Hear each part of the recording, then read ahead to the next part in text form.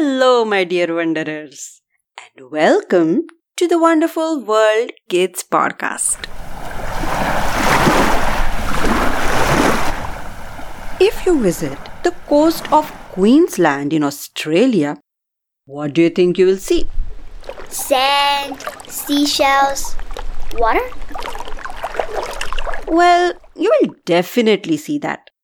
But I am not talking about what you will see above the ocean surface. I am talking about what you will see below the ocean surface under the water. But why Queensland? Won't the water there look just the same, like how it looks in any other sea in the world? No. The coastal region of far north Queensland is very special. Because here if you look under the water, you will see something very different.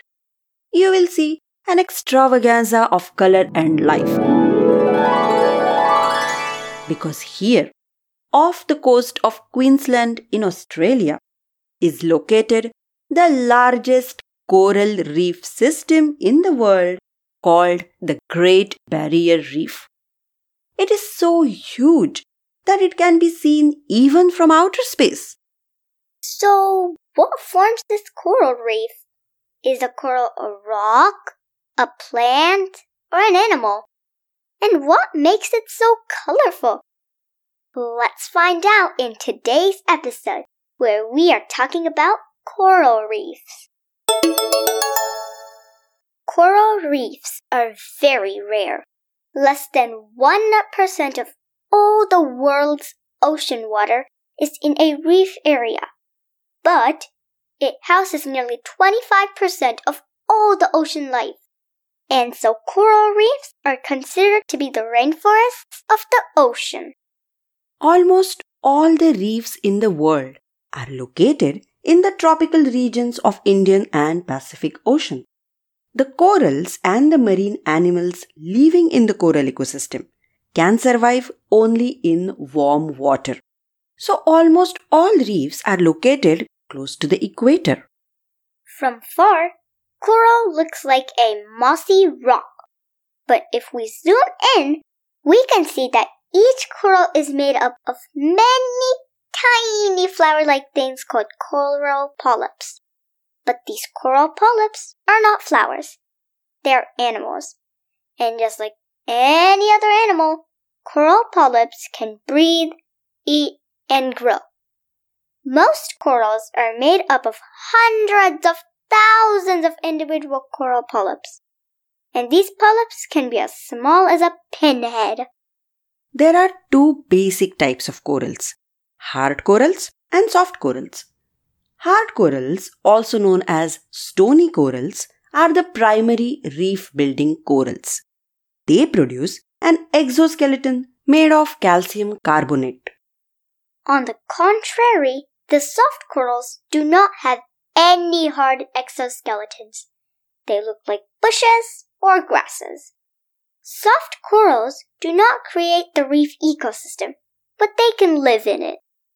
Depending on the species, corals can be found in shallow or deep waters, and they can live alone or grow in a colony. But our today's podcast focuses exclusively on hard colonial corals that live in shallow waters and create stunningly beautiful coral reefs. Now, let's take a deeper look at an individual coral polyp. A coral polyp has a round body topped with a mouth.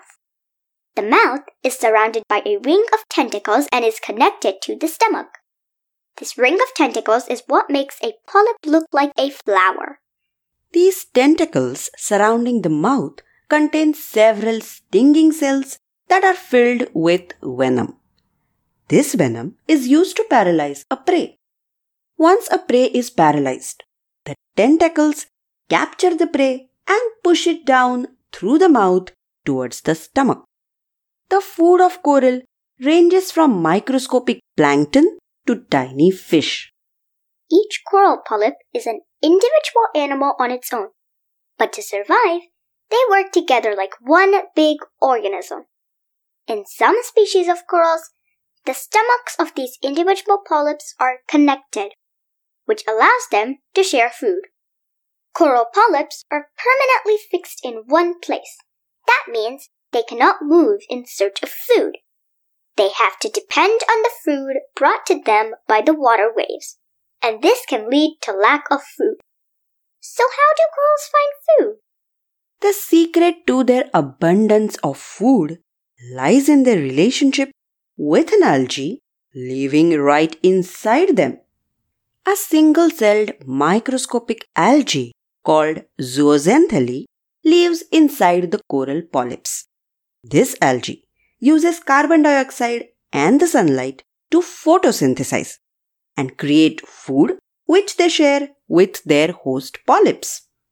In this way, zooxanthellae and the coral polyps form a mutually beneficial relationship known as a symbiotic relationship, where the coral polyps provide home for the zooxanthellae and in return, zooxanthellae share their food with the coral polyps. Almost 90% of the food needed by the polyps is provided by the algae living inside them. And so, corals must be exposed to a sufficient amount of sunlight so that the algae living inside them can photosynthesize.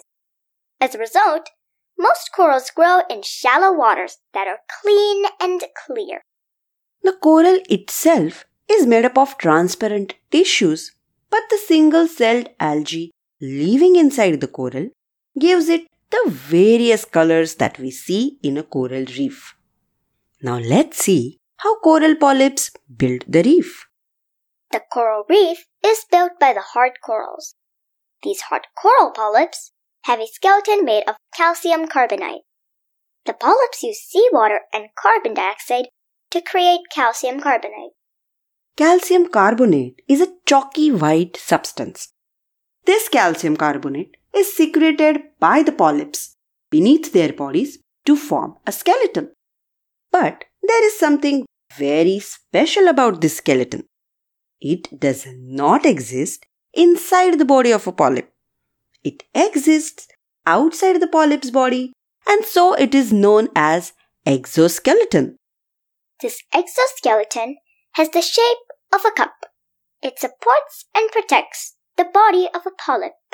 When a polyp feels threatened by a predator, it can pull itself inside the cup-shaped skeleton. This protects the polyp. When thousands of these exoskeletons connect together, they form the coral reef.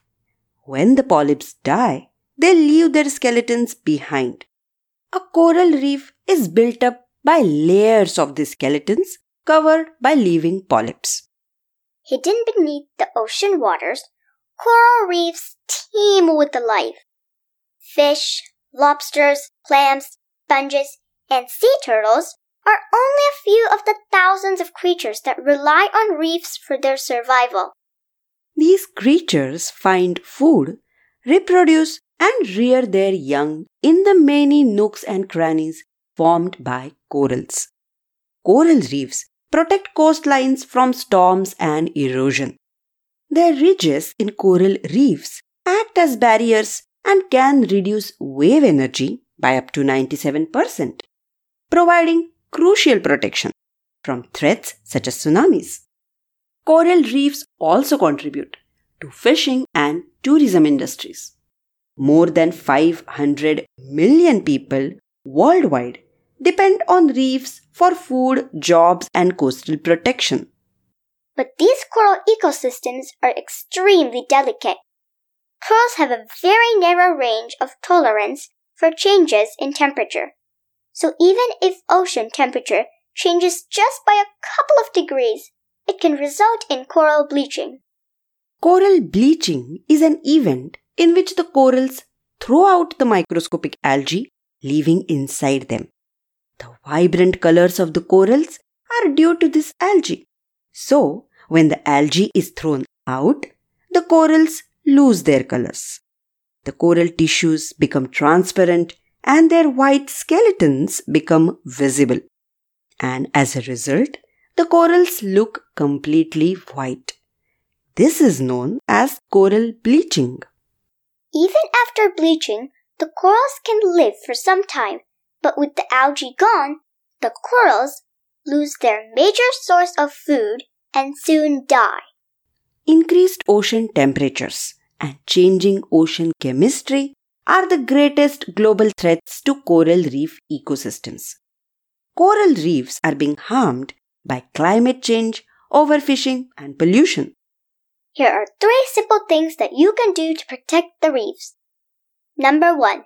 If you dive or snorkel, please do not touch the corals because the coral polyps are extremely delicate. Number 2. Choose a reef-friendly sunscreen. Several ingredients found in a regular sunscreen are toxic for the corals. So make sure that you choose a reef-friendly sunscreen. Number 3. Make your farm or lawn care green. You may live thousands of miles from a coral reef, but the products you put on your lawn will eventually flow into the water system. So choose green alternatives for fertilizer and pesticides that won't harm coral reefs and marine life. And that's a wrap. Thank you so much for listening. We love reading your emails and we reply to every email we receive. So reach out to us at wonderfulworld.kids@gmail.com. Also, please subscribe to us so that you get a notification whenever we post a new episode. In our next episode, we are talking about a mysterious aquatic animal that has 3 hearts, blue blood, and 9 brains. So what animal are we talking about in our next episode? Tune in next time to find out. This was episode number 12, where we spoke about coral reefs. Thank you for listening. See you next week. And until then, Keep on